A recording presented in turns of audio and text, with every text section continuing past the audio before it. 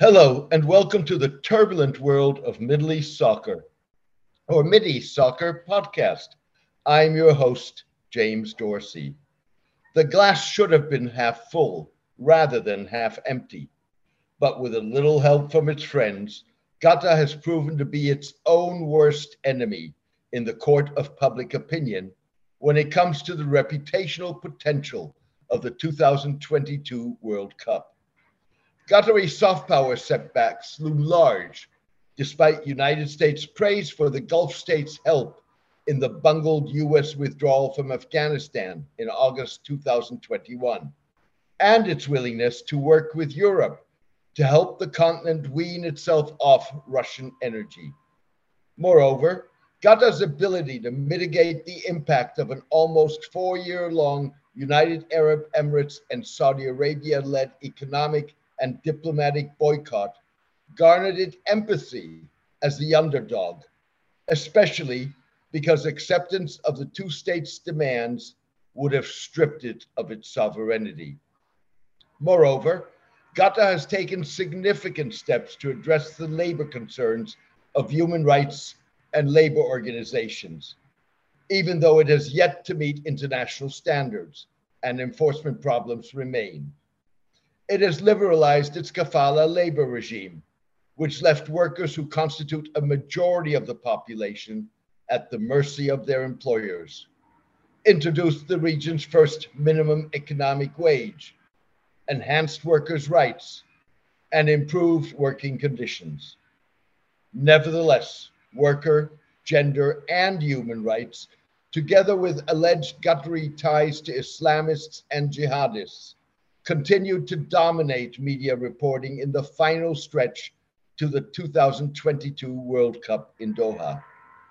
The reporting is a result of an explosive mix: legitimate concerns and demands put forward by human rights groups that see the final sprint as an opportunity, a greater willingness by Qatari and conservative Muslim athletes and sports entities to fight back against liberal concerns, particularly LGBTQ plus rights, laid bare by Qatar's hosting of the World Cup, Qatar's failure to put the horse in front of the cart in anticipating and responding to concerns such as hotel access for LGBTQ plus fans, and a continued, primarily Emirati effort to covertly muddy Qatar's waters through a well-funded media and influencing campaign that sought to exacerbate the Gulf states' dilemmas.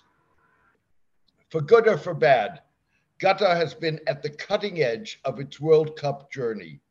From the moment World Soccer body FIFA in December 2010 awarded hosting rights for the 2022 tournament to the Gulf state to its actual staging of the event.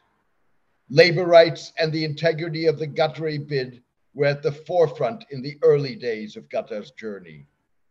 12 years later, labor issues still exist. They have been joined by LGBTQ plus rights, particularly as they pertain to fans during the World Cup, human and political rights, and controversy over Qatari's policies fueled by regional geopolitical rivalries.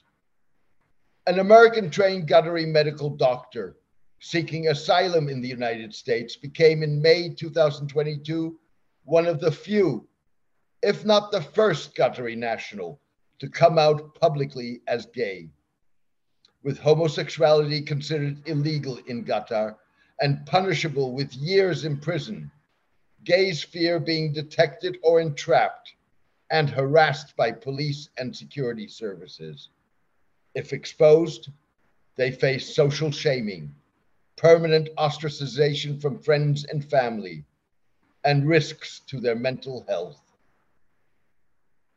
I would like to share my views with my name as a physician and as a Qatari citizen that still has parents and siblings in the country. They need to know I am one of their own and am not a Western agenda, as they refer to us, Nasser Mohammed said.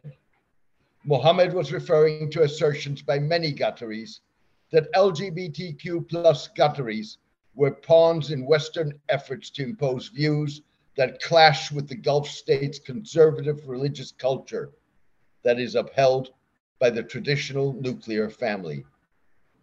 The Guthrie conspiracy theory is echoed in analysis put forward by some scholars.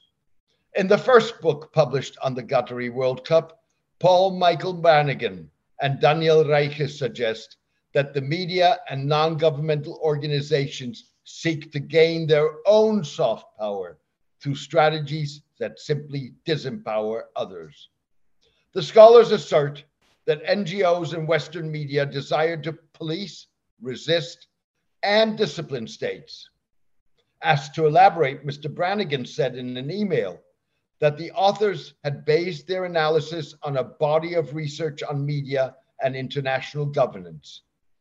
He said the authors wanted to highlight the importance to the global media and international non-organizations of the need to justify their worth to international society that is achieved in large part when such non-state actors situate themselves as moral or ethical guardians of the international system, who specifically serve specific public as opposed to state or private interests.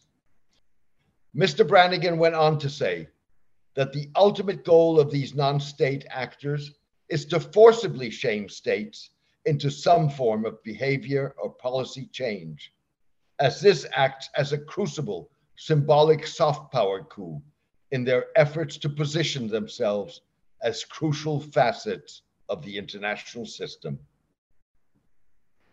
While NGOs have agendas, mainstream media's purpose is to report the facts and let chips fall where they fall, short of endangering someone's life. A free media's purpose is not the imposition of a political and/or social agenda, even if various media reflect the value systems and culture of their core readership and country of publication. Messrs. Brannigan and Reich's assertion ignores the fact that to the degree that they have formulated soft power strategies, their success rests on the accuracy of their reporting, not on some inherent desire to significantly damage states' reputations.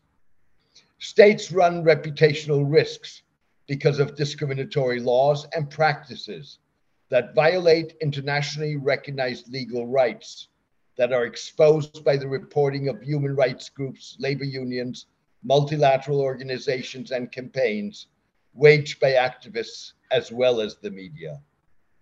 Not all issues legitimately raised by non-governmental organizations or reported in the media are equally black and white. In the ultimate analysis, labor was one issue where Gutta and Gutteries largely agreed that change was needed, even if the Gulf state was often slow in accepting and implementing reforms. The International Labor Organization reported in May 2022 that due to the reforms, the number of workers who were able to change jobs had risen from 8,653 in 2018 to 242,870 in 2021.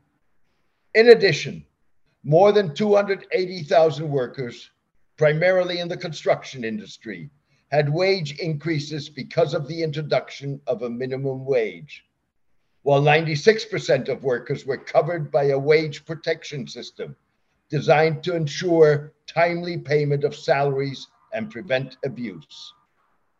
At about the same time, Gutta confirmed an Amnesty International report asserting the security guards on World Cup related projects had been exploited and vowed to take corrective action. Gutta's failure to grab the bull by the horns and ensure that it was one step ahead of its critics repeatedly put it on the defense, generating negative reporting. The failure damaged rather than enhanced Guthrie soft power, particularly in the last year before the tournament, which was crunch time for human rights groups and other NGOs, attempting to get as much of their agenda accepted as possible. Exactly 6 months before the opening match of the 2022 World Cup, human rights groups and other activists captured headlines by demanding that the Gulf state and FIFA compensate thousands of workers who had suffered labor abuse or died while working on projects related to the tournament. The groups and activists said the abuse included unexplained deaths and injuries, wage theft, and exorbitant recruitment fees. FIFA needs to work with Qatari authorities in the 6 month lead up to the 2022 World Cup to establish a comprehensive program to address abuses suffered by migrant workers, the organizations and activists said in a statement. FIFA should set aside at least $440 million, equivalent to the prize money provided to 2022 World Cup teams, to invest in funds to compensate workers and improve workers' protection. Earlier, the Guardian newspaper, a pillar of critical coverage of the Qatari World Cup, reported that migrant workers, a majority of the Qatari population, had collectively paid billions of dollars in illegal recruitment fees over the last decade. The migrant workers injured or families of those who died in the build-up to the World Cup should be cared for, said Lisa Klaveness, the president of the Norwegian Football Federation, at a FIFA Congress in Doha in March 2022. Klaveness' stirring speech drew a fiery response from Hassan Al-Thawadi, the Secretary General of the Supreme Committee for Delivery and Legacy, the Qatari organizer of the World Cup. We're not seeking validation. Legacy is being delivered as we speak. We've showcased to the world what tournament hosting can do, Mr. Al-Thawadi said. Qatar has outlawed burdening migrant workers with recruitment fees as part of its reforms.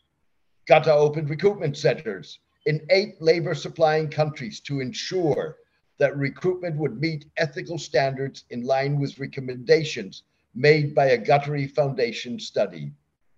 The centers have reduced the risk of employment terms in workers' contracts being unilaterally changed, but have been unable to cut the leveling of recruitment fees. To compensate for their inability, the Supreme Committee has obliged companies it contracts to repay the fees without workers having to provide proof of payment. Companies have so far pledged to repay roughly $28.5 million to some 49,000 workers, 22 million of which had been paid out by March 2022. It is a step the government could have applied universally with relative ease to demonstrate sincerity and counter the criticism. Similarly, in response to complaints raised by human rights groups and others, the government could also have offered to compensate families of workers who die on construction sites, preempting the demand by the human rights groups and activists. None of these measures would have put a dent in Qatari budgets, but would have earned the Gulf state goodwill. Leaving dollar figures aside, compensation for workers is a reasonable demand that should have been anticipated, particularly given the army of American and European public relations advisors and lobbyists that Qatar, like other Gulf states, has recruited. Anticipating and being seen as taking the lead in reforms, rather than being perceived of having been dragged into them, is particularly important, with polls showing that fans care about the issues involved.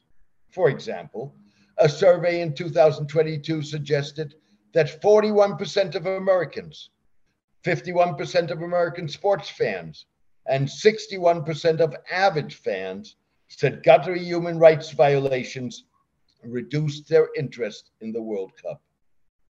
The going gets tougher when differences emerge over what constitutes a right, and those differences reflect views held by a majority of the public, as is the case with LGBTQ plus rights. LGBTQ plus rights, unlike labor issues, have sparked a drawing of battle lines in the sports world between Muslim and non-Muslim executives, athletes, and commentators. Qatari officials took issue with the national football teams that publicly took a stand on labor issues. In one instance, the Danish Football Union, Denmark's governing soccer body, announced that its commercial sponsors had agreed to surrender space on training kits to allow for messaging critical of Qatar's treatment of migrant workers. The union said it would also minimize the number of trips to Qatar by the Danish team that has already qualified for the World Cup to avoid commercial activities that promote the World Cup's hosts events. Similarly, statements by seven-time Formula One world champion Lewis Hamilton and Australian footballer Josh Cavallo on LGBTQ plus rights drew strong responses. Hamilton demonstratively wore a helmet featuring the colors of the LGBT plus Pride Progress flag during the debut Qatar Grand Prix in 2021. As he came out as being gay, Cavallo said he would be scared to play at the Qatar World Cup because of the country's criminalization of homosexuality. Cavallo earned plaudits from luminaries such as legendary Swedish forward Zlatan Ibrahimovic and US talk show host Ellen DeGeneres. Former Egypt international Mohamed Aboutrika, widely considered one of Egypt's greatest footballers and a commentator on beIN Sports, Qatar's sports television franchise, asserted that homosexuality is not compatible with Islam. Mr. Aboutrika went on to say that our role is to stand up to this phenomenon, homosexuality, because it's a dangerous ideology and it's becoming nasty, and people are not ashamed of it anymore. They will tell you that homosexuality is human rights. No, it is not human rights. In fact, it's against humanity. The controversy touches on the fragile balance between a minority's right to legal recognition and protection and a society that in the majority opposes legalization. It is very jarring living here. It is traumatizing to see that you are the cause of your parents' anguish, that you are shaming your family. It is a constant onslaught, and it is killing me. It has caused irreparable damage to my mental health. I wouldn't have chosen to have been born in a place where my life is tantamount to my death. There is no prospect or future for me here, no normalcy, said Majid Al-Ghattari, a pseudonym for a Qatari gay, in an article published in 2011 that sparked outrage in the Gulf state. The International Lesbian, Gay, Bisexual, Trans, and Intersex Association, ILGA World, noted in a December 2020 report on state-sponsored homophobia that while there are no reported cases of death penalty being applied for consensual same-sex sexual activity in Qatar as of October 2020, there are local testimonies indicating that LGBTI people living in Qatar face an extremely hostile context. The report implicitly acknowledged the dilemma in seeking to secure LGBTQ plus rights in ways that don't further disadvantage the group in countries where public opinion and government oppose legal legitimization. Qatari officials have sought to reassure advocates of LGBTQ plus rights that Qatar would not discriminate against them or put them in legal jeopardy during the World Cup, as long as they adhere to Qatari norms that frown on public displays of affection irrespective of gender. I would like to assure any fan of any gender, sexual orientation, religion, race, to rest assured that Qatar is one of the most safe countries in the world, and they'll all be welcome here, said Nasser Al-Khatta, the Qatar World Cup chief executive. Mr. Al-Khatta added that public displays of affection is frowned upon. It's not part of our culture, but that goes across the board to everybody. During a visit to Berlin, Qatari Emir Sheikh Tamim bin Hamad Al Thani added that we expect and want people to respect our culture. A senior Qatari security official, Major General Abdulaziz Abdullah Al Ansari, while insisting that LGBTQ plus fans would be welcome, advised them not to overtly promote LGBTQ plus freedoms by, for example, displaying the rainbow flag. If a fan raised the flag and I took it from him, it's not because I really want to really take it, to really insult him, but to protect him. Because if it's not me, somebody else around him might attack him. I cannot guarantee the behavior of the whole people, said Mr. Al-Ansari, the chairman of the Interior Ministry's National Counterterrorism Committee.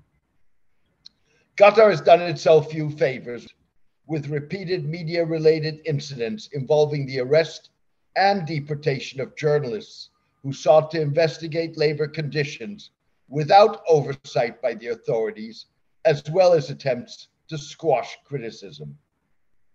Qatar's Al Jazeera television network, whose English language service has earned praise for its professionalism, failed to report on either Mr. Hamilton or the Danish union's protests, but did show the F1 driver wearing his Pride Progress helmet without explaining what it represented. The network has, over the years, reported on labor conditions in Qatar, even if it, by the same token, has frequently given the story a pass.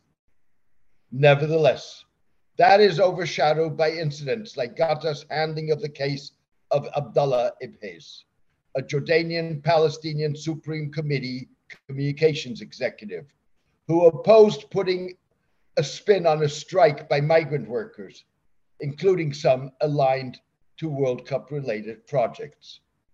The workers were on strike because their salaries had not been paid. Mr. Ibhais was subsequently accused of leaking state secrets and awarding a social media tender to a Turkish bidder in return for Turkish citizenship. He asserts that he was forced to sign a confession and was initially refused access to a lawyer.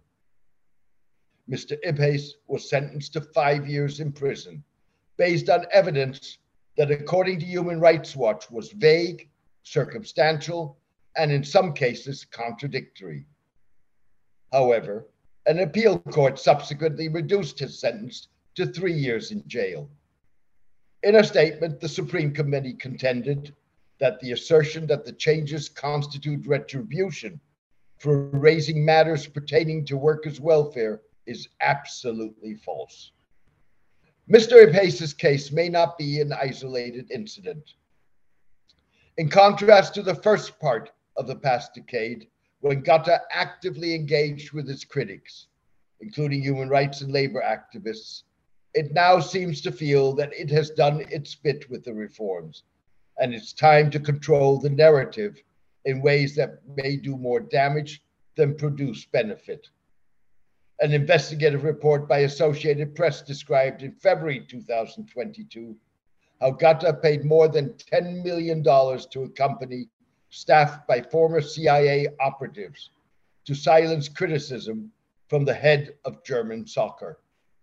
At the same time, Qatar continued to be dogged by its links to Islamists as well as jihadists. Most recently, a US court case and a federal investigation put Qatar's alleged ties back in the spotlight. Family of Steven Sotloff, an American journalist beheaded in 2014 in Syria by the Islamic State, assert in a lawsuit that prominent Qatari institutions wired $800,000 to an Islamic State judge who ordered the murder of Mr. Sotloff and another American journalist, James Foley. Separately, federal prosecutors have been investigating potential ties between militants and Khalid bin Hamad Al Thani, a half-brother of Qatar's emir. The investigation focused on whether Mr. Al Thani provided money and supplies to Al-Nusra, Al-Qaeda's branch in Syria.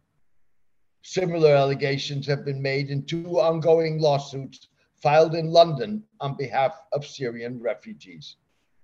Qatar has consistently denied supporting political violence, but like other Gulf states, including the UAE and Saudi Arabia, supported militants in Syria fighting the regime of President Bashar al-Assad.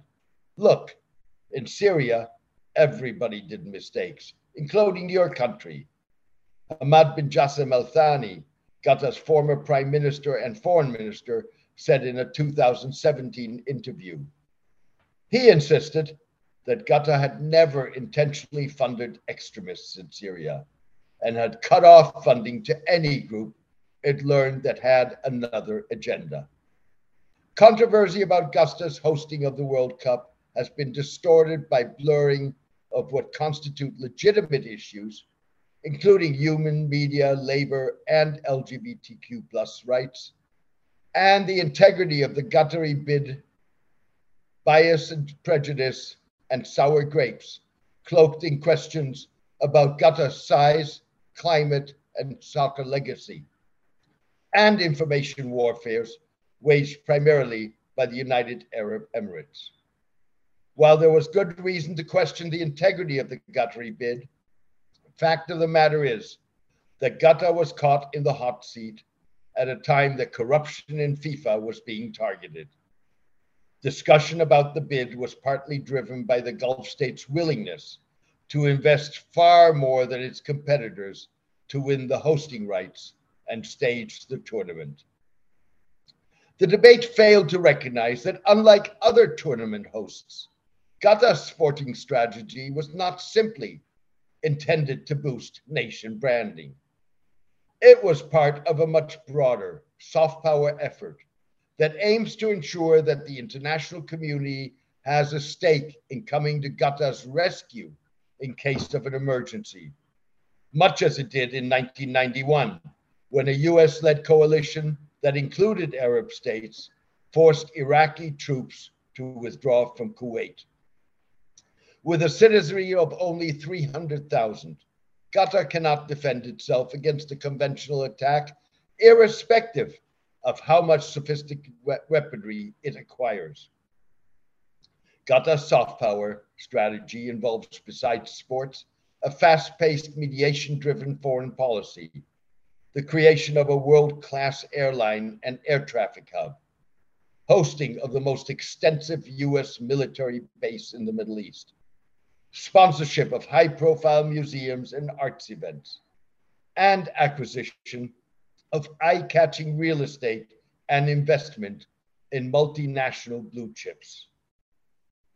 The multiple controversies suggest that the soft power impact of the World Cup has been less effective than that of fast-paced, mediation-driven Qatar's foreign policy, even if more than a decade of World Cup-related pressure on Qatar significantly improved conditions of migrant labor. Assuming Qatar pulls the World Cup off without major hitches, the Gulf state will likely benefit from its demonstrated ability to host a mega event. There is, however, little indication that it will have improved the situation of LGBTQ plus or enhanced press and political freedoms. By comparison, Qatar has earned praise for its enabling of peace talks between the United States and the Taliban, help in the US withdrawal from Afghanistan, and the Gulf states' willingness to work with Europe to help the continent wean itself off Russian energy. Moreover, Qatar's ability to mitigate the impact of the UAE Saudi-led boycott garnered it empathy as the underdog. While the hosting of the World Cup has earned Qatar at best a mixed image boost, its foreign policy persuaded the United States to nominate the Gulf state as one of the relatively few countries with the status of a major non-NATO ally. Neither Saudi Arabia nor the UAE enjoy that status. Said Middle East scholar Adel Hameza, the Qataris are in a unique spot as a trusted player to a spectrum of actors that is almost unparalleled. from the White House to the Taliban, to Iran, to European gas consumers. Thank you for joining me today. I hope you enjoyed the podcast. Also, thank you to all who have demonstrated their appreciation for my column by becoming paid subscribers. This allows me to ensure that it continues to have maximum impact. Maintaining free distribution means that news websites, blogs, and newsletters across the globe can republish it. I launched my column 12 years ago. If you are able and willing to support the column, please become a paid subscriber by clicking on Substack on the subscription button at www.jamesmdorsey.substack.com and choosing one of the subscription options. Please join me for my next podcast in the coming days. Thank you. Take care and best wishes.